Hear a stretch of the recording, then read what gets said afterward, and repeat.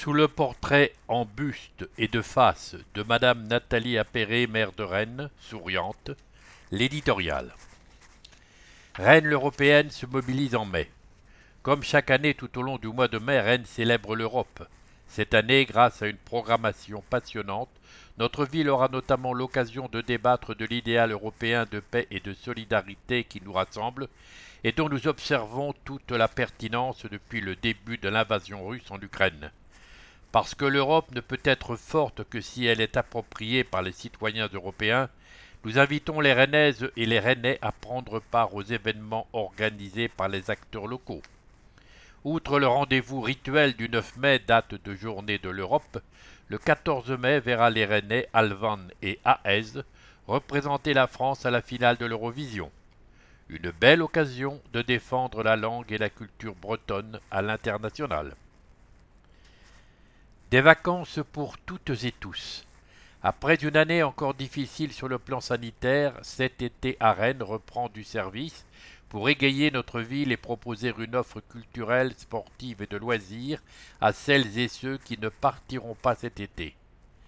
Grâce à Rennes à la mer et au vert, les Rennaises et les Rennais auront ainsi la possibilité de profiter de journées de vacances à des tarifs très accessibles.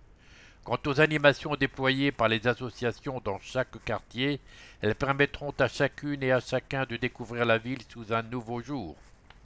L'urbaniste François Ascher considère que les villes sont des lieux où l'on sort de chez soi pour faire quelque chose, mais où l'on est invité à faire autre chose et à rencontrer des personnes inattendues.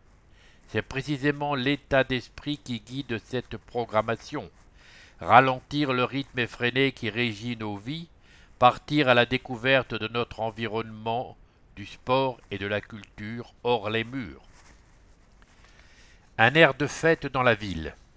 L'été dernier, la première édition d'Exporama, le rendez-vous rennais de l'art contemporain, a rassemblé plus de 130 000 personnes.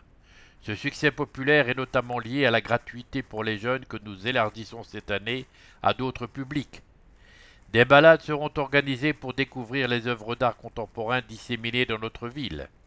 À découvrir absolument l'exposition phare d'Exporama, Pas sommeil, la fête dans tous ses états, au musée des Beaux-Arts, au Champ Libre et au Frac.